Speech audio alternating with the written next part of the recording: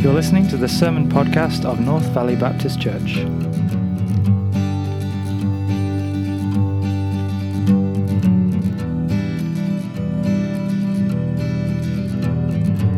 This week's message is preached by Pastor Scott McGrady.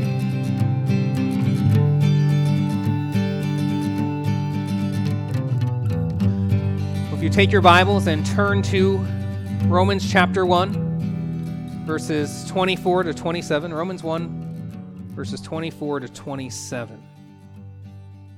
In our text this morning, we see how God's wrath is being revealed. And we'll continue to see this on next week as Ken picks up this passage in verse 28.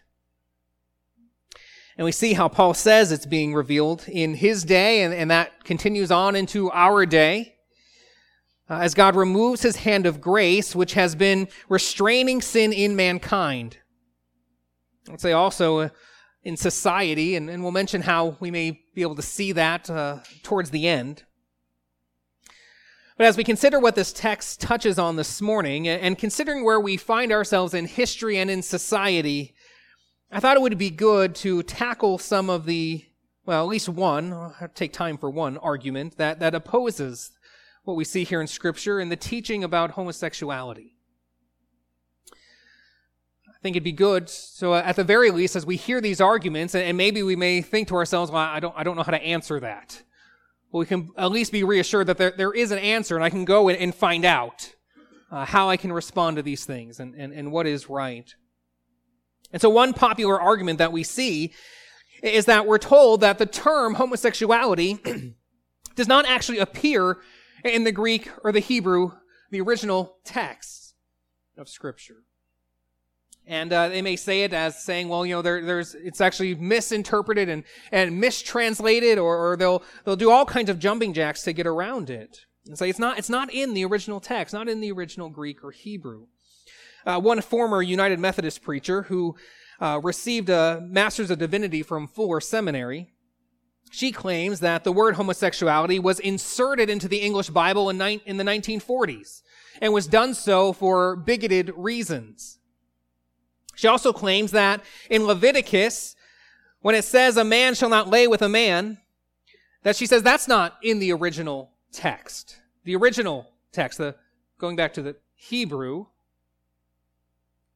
that's her claim, but she does not go to the Hebrew to make her argument. She says there in Luther's translation, in the German, the word is actually boys, and so she claims it's actually referring to pedophilia. But again, why are you arguing from the German if we're asking if this is in the original text, the original Hebrew? When thinking about how we should understand translations, Dr. James White, who has been a professor of both Hebrew and Greek, I think right now he's teaching Greek at Grace Theological Seminary in Arkansas. But he points out that in the Bible, the term homosexuality would be determined by the Greek and Hebrew words. And those Greek and Hebrew words must be defined by how they're used in their context. And the question then is, did the words in the original text describe what we refer to in English as homosexuality? And they do. Again, as James White points out, what matters is how accurately the English words we are using represent the original Greek and Hebrew. And when you look at that, it can't be denied that the Bible is clear on this. And since the Bible is clear, we need to be clear. We don't help anybody by muddying the waters. And I know that's hard. And society and culture around us makes that hard. And maybe for some of us, we have friends or family, we have loved ones in our lives that are living in this lifestyle, and that may tempt us to want to shy away from being clear on this matter. I feel that. I'm there myself. I get it. It's hard. But to be unclear or to deny the Bible's teaching is to then inadvertently redefine sin. And if we redefine sin, we redefine the gospel. Because what did Christ come to die for? Why was he a guilt offering? What standard was violated? We have to call sin what the Bible calls sin. And we've all needed that. All of us. As we mentioned last week, we've all needed that so we ourselves in our sin can see our personal need for the gospel, can see our need for Jesus to save us, so that we would turn to Jesus by faith and be saved. So, brothers and sisters, for sure, we cannot condone what the Bible calls sin. So where many may struggle with this is where we're presented with a false dichotomy that I either have to condone, I either have to approve, or I'm hateful. But that's ridiculous. Ask any parent with a teenage child or maybe an adult child that has chosen a path of sinfulness and self-destruction in their lives, maybe even things that are illegal and all of those kinds of things. Ask any parent that struggles with those things that knows that it is not good for their child to condone that child's behavior. And then ask that parent if that means they hate their child. No, clearly, that is a leap in logic and reason. It's foolish. And listen, we are not to hate, for sure. The Bible doesn't give us that. We are to love. And in loving the other person, we cannot condone. And so we must call sin what the Bible calls sin, and point every sinner to Christ to be saved, just as someone pointed us to Christ to be saved. We do this out of love, for the wrath of God is real. God is a just and holy God, and he must deal justly with all sin, with all violations of his law and standard, with all that opposes his holiness, or he's not holy and just. And if he's not holy and just, he's not good. But he is good, and in his goodness, he is love, and in his love, he has sent the Savior, Jesus Christ, God in the flesh, to save all who will trust in him alone. No matter their sin, no matter what they've done, no matter where they've been. Trust in Christ and you will be saved. Last week, we began to get into Paul's support for the thesis of this letter, which is found in verses 16 and 17. That being that the gospel is the power of God for salvation to everyone who believes, to the Jew first and also to the Greek. And why is it the power of God? For in the gospel, the righteousness of God is revealed from faith for faith. So he's going to defend this again for the next 11 chapters. And we got to this as going through the text. We saw that Paul is eager to preach the gospel in Rome. And he explains why he's eager, because he's not ashamed of the gospel. And then that's how we get into the thesis, because he says he's not ashamed of the gospel, for the gospel is the power of God unto salvation. The power of God, as in it righteousness, the righteousness from God is revealed. And so then last week, we saw why it's necessary for the righteousness from God to be revealed in the gospel. We see in verse 18, that's because God's wrath is revealed from heaven against all ungodliness and unrighteousness of men, who by their unrighteousness suppress the truth. And so then we went over why God's wrath is revealed. Because God has made himself known in his creation. He's made the knowledge of himself plain, and yet though mankind knew God, they did not honor him or give him thanks. Instead, mankind exchanged the glory of the immortal God for the lesser things. Mankind turned their back on God to give their worship to that which is not God, which is idols, images resembling mortal man and birds and animals and creeping things. So now as we come to verse 24, we see that in our English Standard Version, it begins with the word therefore. And the specific word Paul uses here, that's translated as therefore, is telling us that what we read last week is the reason for what Paul says here in verse 24. And so let's look at our text here. Let's read it together. Romans chapter 1, verses 24 through 27. Therefore God gave them up in the lusts of their heart to impurity, to the dishonoring of their bodies among themselves, because they exchanged the truth about God for a lie and worshipped and served the creature rather than the Creator, who is blessed forever. Amen. For this reason, God gave them up to dishonorable passions, for their women exchanged natural relations for those that are contrary to nature. And the men likewise gave up natural relations with women and were consumed with passion for one another, men committing shameless acts with men and receiving in themselves the due penalty for their error. So again, verse 24 begins by saying therefore.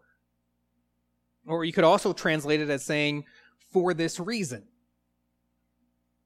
Again, man rejected God, suppressing the truth in their unrighteousness, and suppressing the truth to embrace their sin. And since they rejected God, having rejected the knowledge that God has made plain to them through creation, and so not giving God the glory or thanking him as they should, as he alone deserves, not worshiping him as he deserves, but instead turning their worship, exchanging the glory of God for the immortal God for what is infinitely less, what is unworthy of glory. So for this reason, for this idolatry, this rejection of God, for this reason, God gave them up.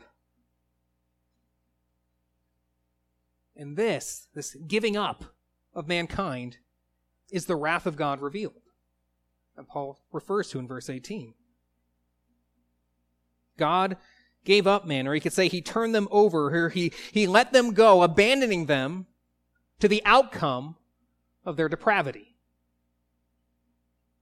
Now there's some debate on how this actually looks, what Paul was really getting at here in the sense of how passive or how active is God in this.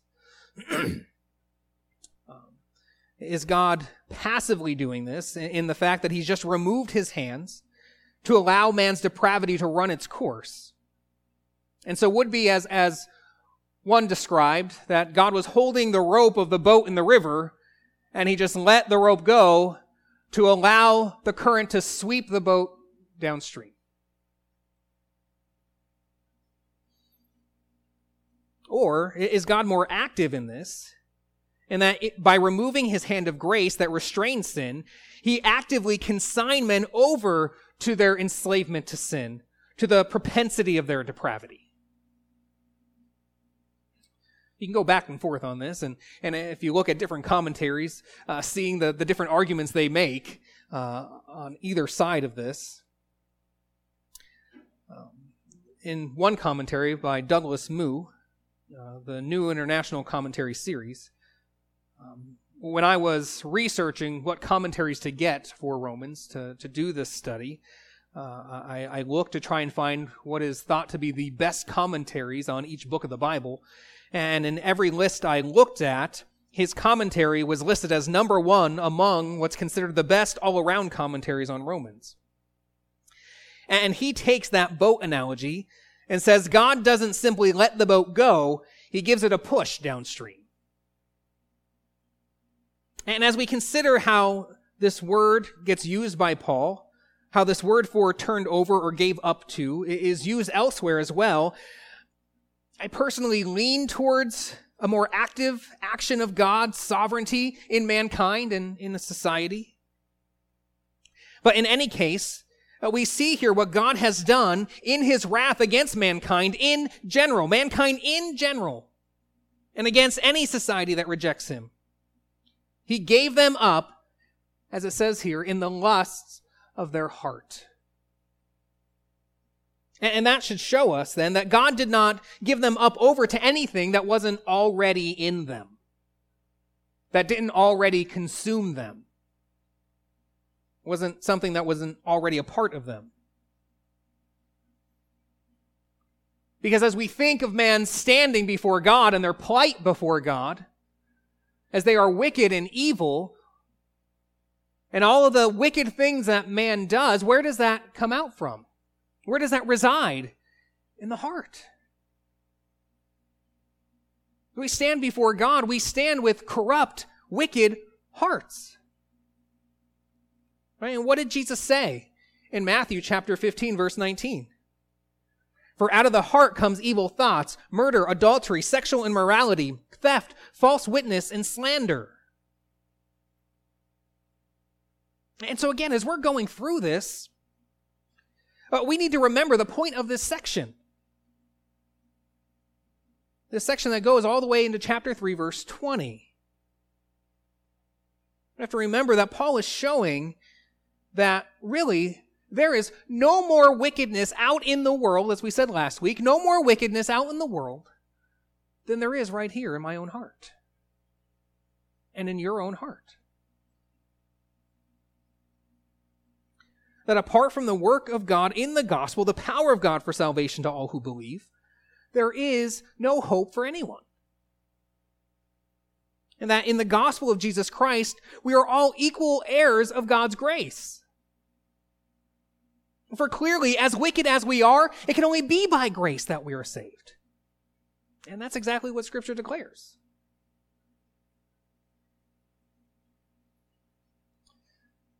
And so this wickedness, that's the very thing that God's grace had kept at bay within mankind.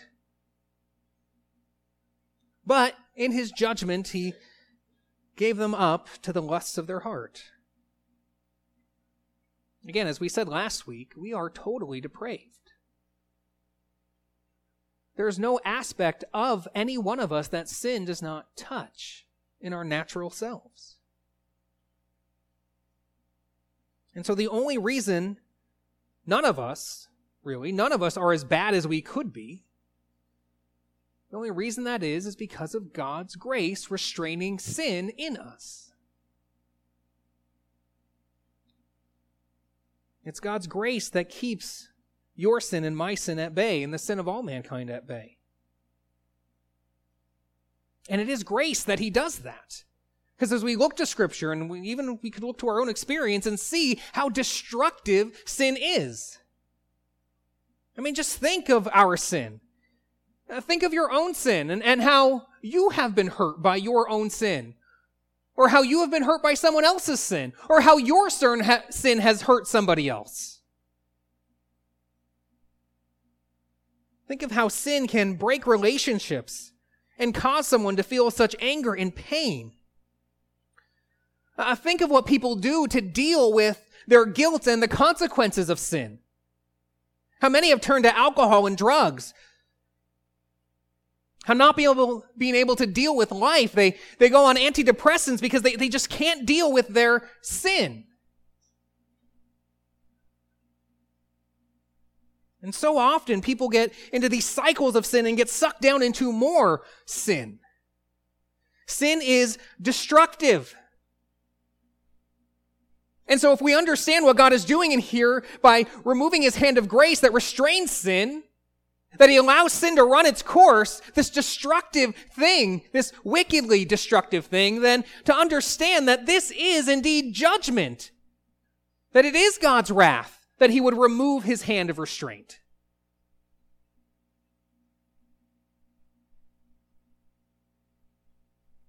He takes the restraining bars of his grace away. And so handing mankind over in the lusts of their heart. And in doing so, it says here, he hands them over to impurity. Or you could say uncleanness or vileness or immorality. This word in the English Standard Version that is translated here as impurity is a word that Paul often uses for sexual immorality. And so many argue, and I think it's right, especially in this context, as we see one giving over and then a progression into another giving over. I think that we see here in verse 24, Paul starts off by referring to man being handed over to sexual immorality in general. Just all kinds of sexual immorality. And it's true, as it says here, that all sexual immorality, all that is outside of God's design for sex, within the boundaries of marriage, as God defines marriage, all of that is against God's design is something that is dishonoring. That when we practice sexual immorality, we practice the dishonoring of our bodies among ourselves. Sexual perversion in any form is degrading. And so is dishonoring, or you could translate that as saying shameful. It is degrading to our own bodies and to those whom we use to fulfill our lusts. We make another person made in the image of God nothing more than the object of our pleasure. And so we have to ask ourselves, what is our character?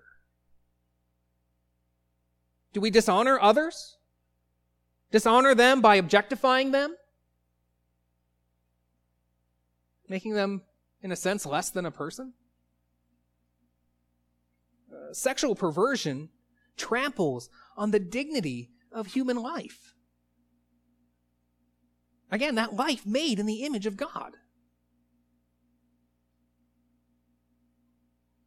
And yes, whenever we address this topic, there's a sense in which we specifically address the men because it's often thought of as being specifically a man's struggle, but no, this would be a warning for everybody. If any woman is struggling with lust, or even in how you present yourself with modesty, both bring up a question about, one, how you treat yourself, and also, two, how you care for a brother in Christ who may be tempted by you.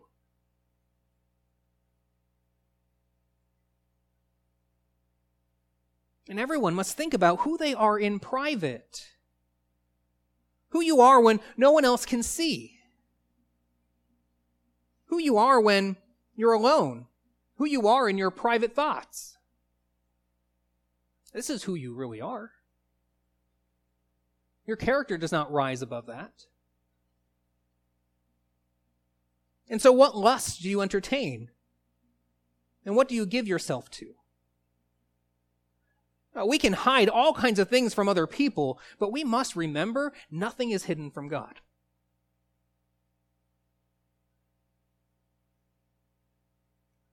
And so if you are trusting in Christ as your Savior, the one who died for your sins, the one who paid the price for your sins, put away lust. If need be, run to another in Christ. If you're a woman, run to a sister in Christ, or a man, run to another brother in Christ. Run to someone who will pray for you and who will ask you hard questions to hold you accountable. Don't keep your sin hidden where it will fester and grow, but expose it as you do everything you can to kill your sin. Doing everything you can to grow in Christ-likeness as you fall on your knees before your Lord and plead for mercy and strength to put your sin to death, to plead for mercy and strength to live for Him who died for you, to honor Him who is your Lord and Savior, who saves you from your sin.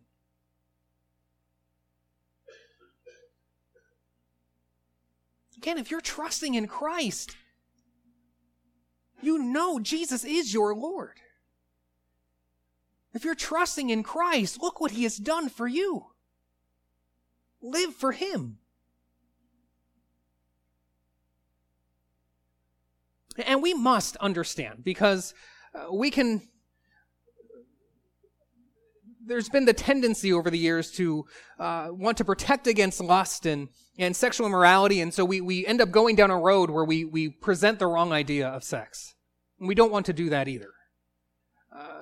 Sex is a good gift that God has given within his design and purposes for it.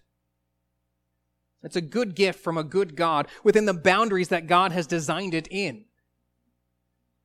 Outside of those boundaries, so how God has not intended it, it is a dishonoring and destructive thing. We read what Paul says in 1 Corinthians chapter 6, verses 18 to 20. It says, "Flee from sexual immorality. Every other sin a person commits is outside the body, but the sexually immoral person sins against his own body. Or do you not know that your body is a temple of the Holy Spirit within you, whom you have from God? You are not your own, for you are bought with a price. Brother or sister, you are not your own. If you are trusting in Christ, you have been purchased with the infinite sacrifice, with the price of infinite worth, by the person of infinite worth, and him laying down his life for you. You are not your own. You were bought at a price, so glorify God in your body." Is that not your desire? To glorify him who died for you?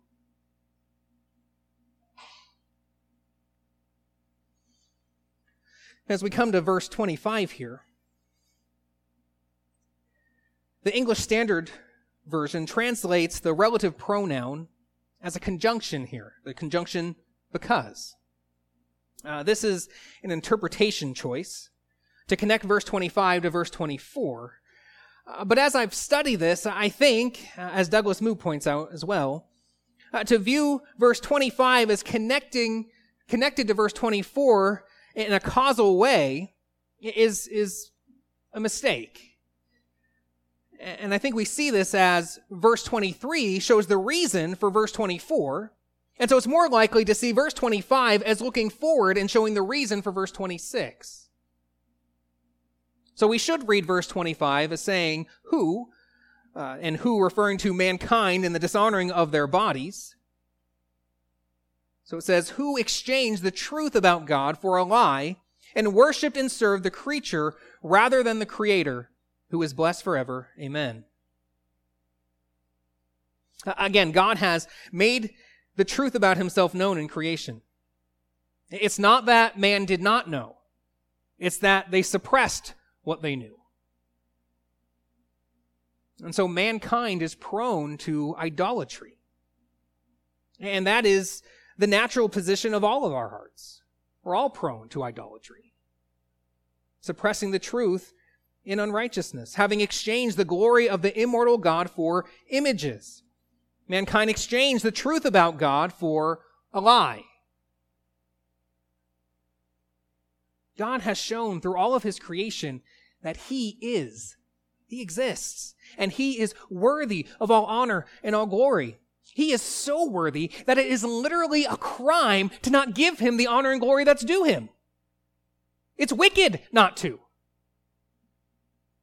Because he is so worthy of it.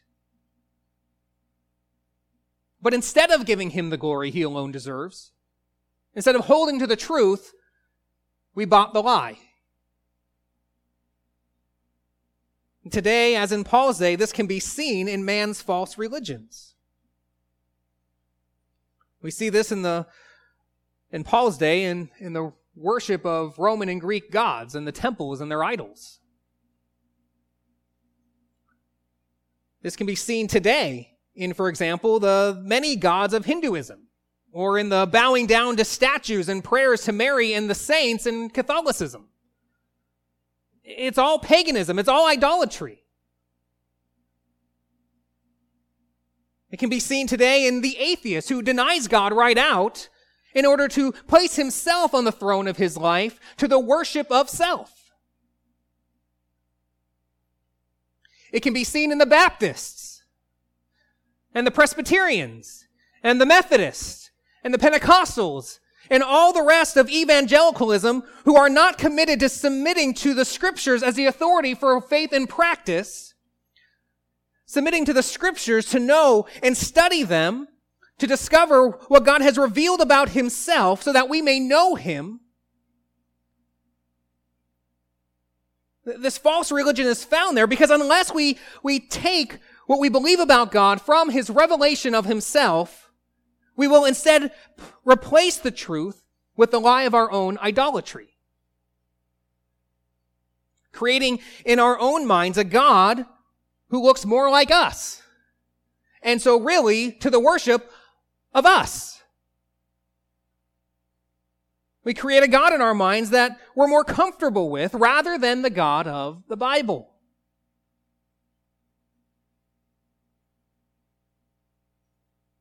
And so the truth is, we have all been guilty of idolatry. There are some who want to boast, no, I loved God my whole life. I've always loved God. Well, the Bible says that by nature you're an enemy of God. So what God have you loved? The God of the Bible or the God that you fashioned in your own mind? Again, we've all been guilty. We've all exchanged the glory of the immortal God for images. We've all exchanged the truth about God for a lie and worshiped and served the creature rather than the Creator. We are all guilty, and therefore we have all earned God's wrath.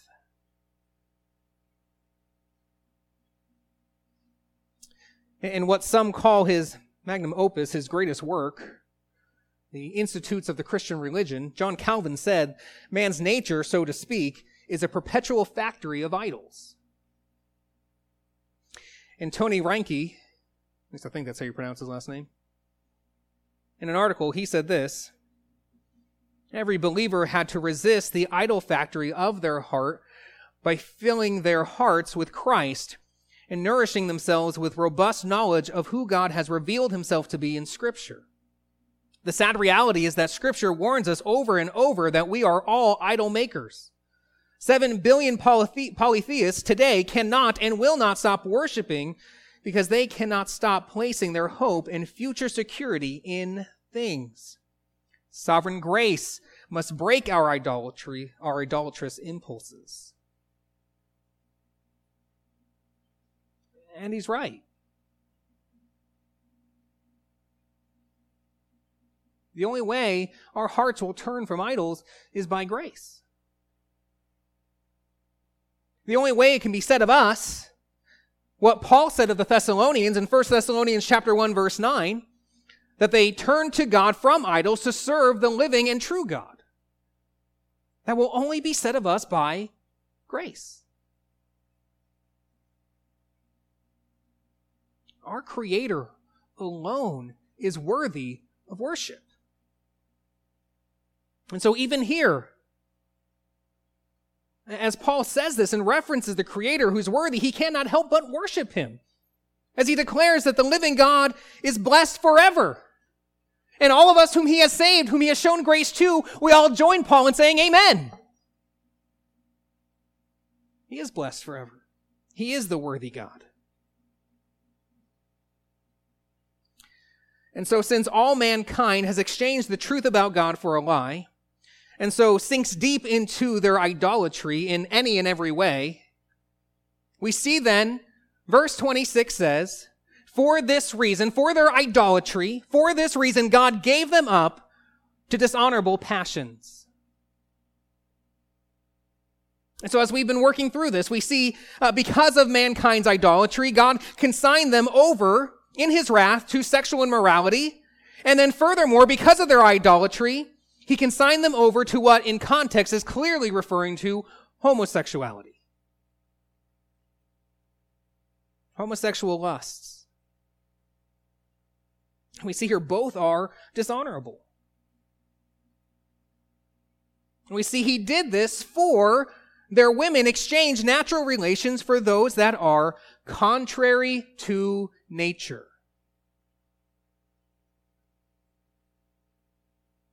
Such relationships are contrary to God's design and purpose. It's contrary to nature. And we see this clearly in Scripture. Go back to the beginning. In Genesis chapter 1, we read in verses 27 to 28. So God created man in his own image. In the image of God he created him. Male and female he created them. And God blessed them. And God said to them, be fruitful and multiply, and fill the earth and subdue it, and have dominion over the fish of the sea, and over the birds of the heavens, and over every living thing that moves on the earth. And then when Moses is giving the details of the creation of the first man and first woman, and the woman is presented to the man, we read this in chapter 2, verses 23 to 24. Then the man said, this at last is bone of my bone and flesh of my flesh. She shall be called woman because she was taken out of man. And so then Moses writes, therefore a man shall leave his father and his mother and hold fast to his wife, and they shall become one flesh. And then the New Testament, when the Pharisees were trying to pervert marriage with divorce for every and any reason, Jesus refers back to this Genesis account.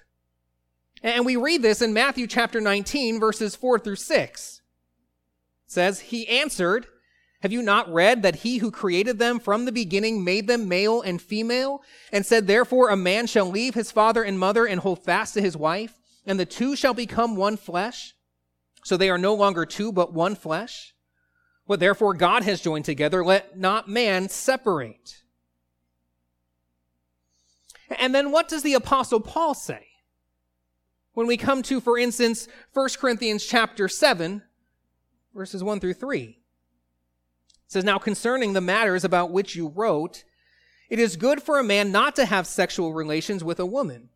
But because of the temptation to sexual immorality, each man should have his own wife, and each woman her own husband.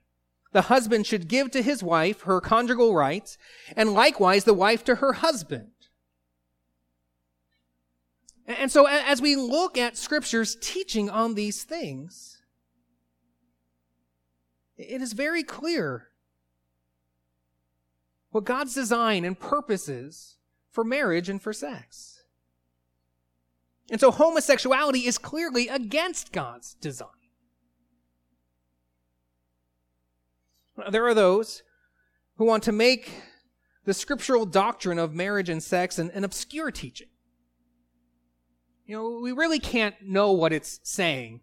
We really can't know what God is getting across. There's different arguments. People don't agree on this. So we should just be able to agree to disagree.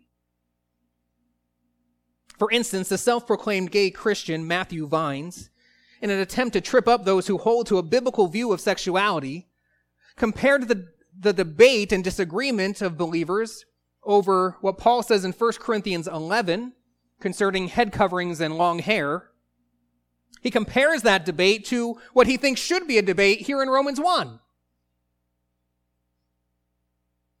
1 Corinthians 11, where we have that one passage, concerning head coverings. And yes, there's some debate. How much does the culture play into this, and what does Paul say here? It's difficult to work through. But is that what we have here in Romans? Not at all. Is this really obscure? No. Paul is here and elsewhere very clear on the matter. And when we take into consideration all of Scripture, the biblical doctrine of sex and marriage is undeniably clear.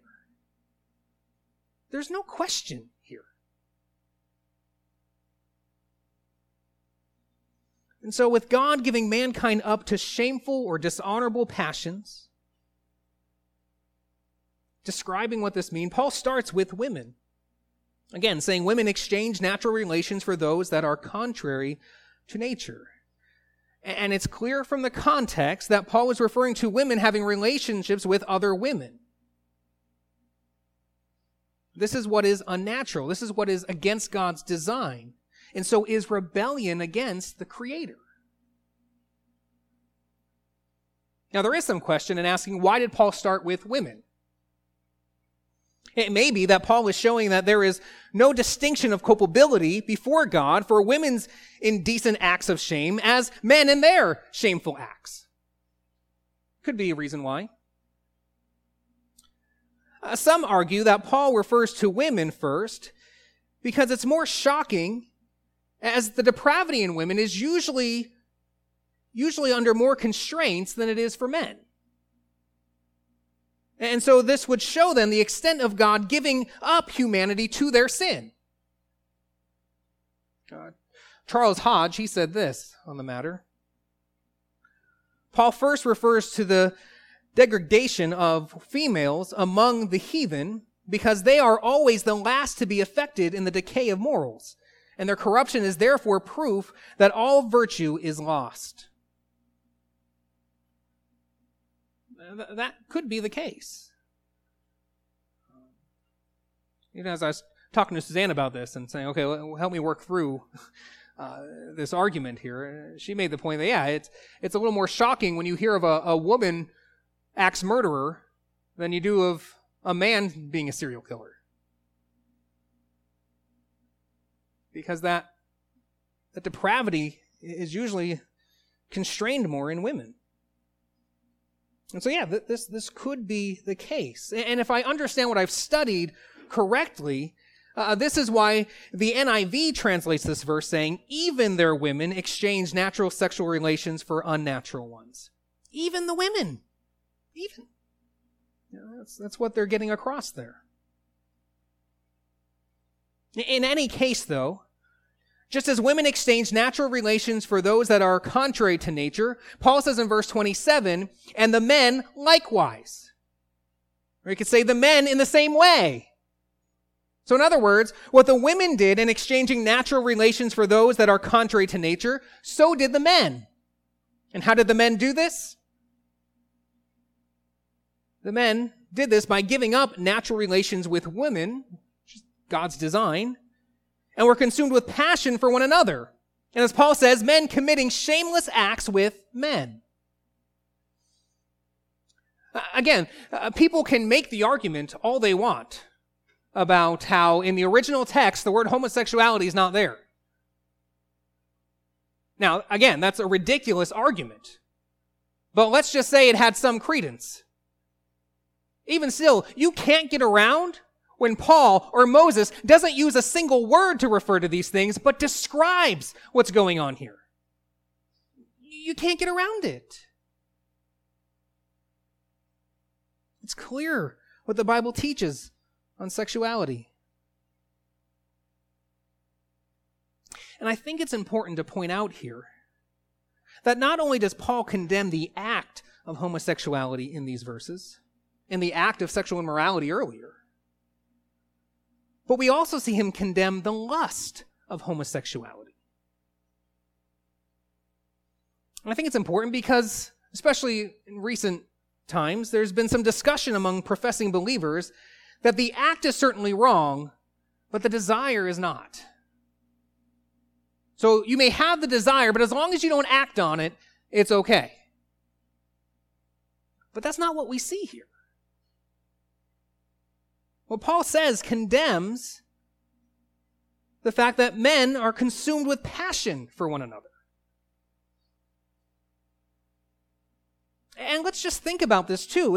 If there is nothing wrong with the desire itself, we have to be able to square that up with other teachings in Scripture. I mean, how do we square that up when it comes to the teaching of lust? With what Jesus says in Matthew 5, that if you even look with lust, you've committed adultery in your heart. Or how do we square that up with the 10th commandment, which condemns covetousness?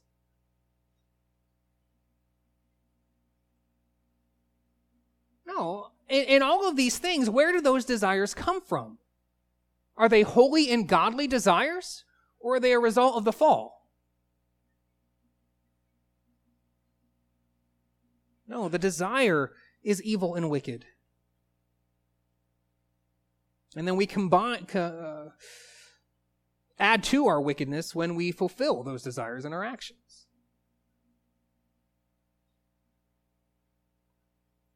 We have to understand one stands before their Creator in judgment, if they are without Christ as their representative. And the Lord will not just judge them for their outward actions, but he will judge the condition of their hearts. And again, this is crucial. Even as we discuss these things, as we see the point that Paul is driving at, that he's building the case to say that all Gentiles, and then later he'll build a case that all Jews are under sin. We're all wicked. And so the understanding is all of us in our hearts are evil and are condemned before a holy God. No matter what our sin is. We all need a Savior. We all need forgiveness. We all need righteousness because not one of us has righteousness. We need that righteousness that is outside of us that's revealed in the gospel. That righteousness that is supplied to us by Jesus Christ and applied by faith. We need righteousness because we all have none. And without righteousness, none of us will enter the kingdom of heaven. We'll remain condemned in our sins. And so as men, like women, have committed shameless acts with other men, Paul says here, they receive in themselves the due penalty for their error or for their sin. This sin is self-destructive. And to go against nature brings its consequences. To go against God's design brings its consequences. And they have this consequence in themselves. The due penalty for their sin. If God did not bring judgment against all that was rebellion against him, he would not be holy and just. And God could not let his design for human sexuality be so violated that it would not come with consequences for the sin. Even consequences in their own body.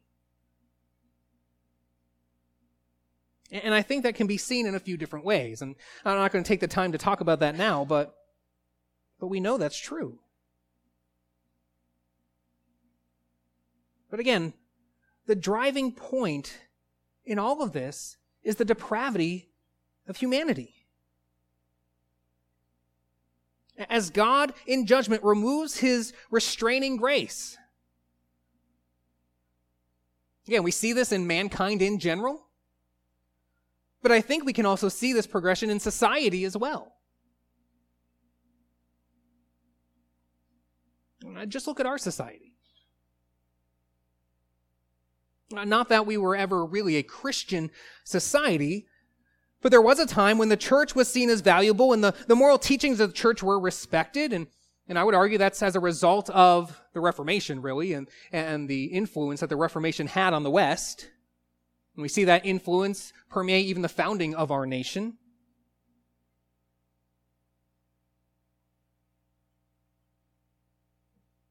And though such things as sexual immorality and homosexuality and the things Ken will go over next week in the following passage, they were always there.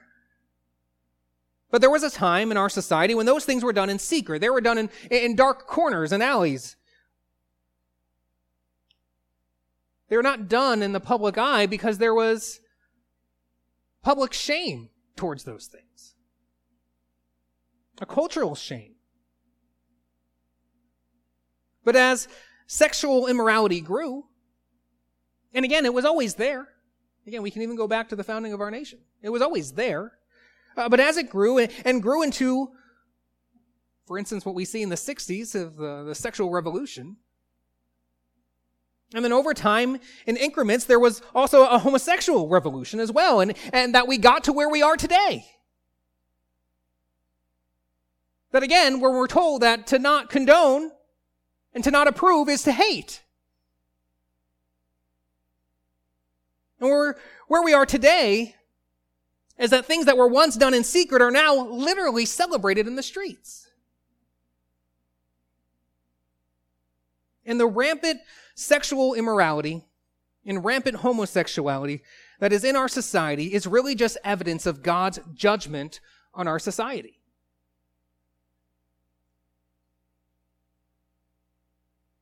But these things have been in every age. We read this summer of Sodom and Gomorrah in Abraham's day.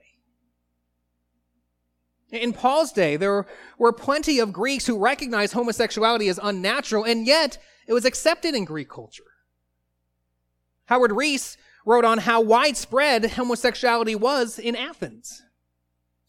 And William Barclay points out that 14 out of the first 15 Roman emperors were homosexuals. What we are reading about here is truly God's wrath revealed on mankind. Period. Mankind who, as sinners in their father Adam, are full of all the depths of depravity, rejecting God, though he has made himself known in creation.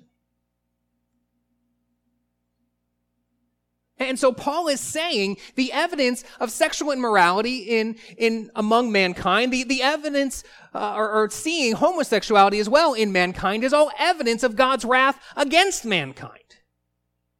And again, he's building his argument to show all of mankind, specifically in this case, all Gentiles are under sin and so have no righteousness. Because remember, the point is that in the gospel, the righteousness of God is revealed. And it must be revealed because God's wrath is revealed from heaven. And this is how we see God's wrath, at least one example of it. And so the truth of the matter is, as mankind, we are all without excuse. We are all under judgment. Any of us.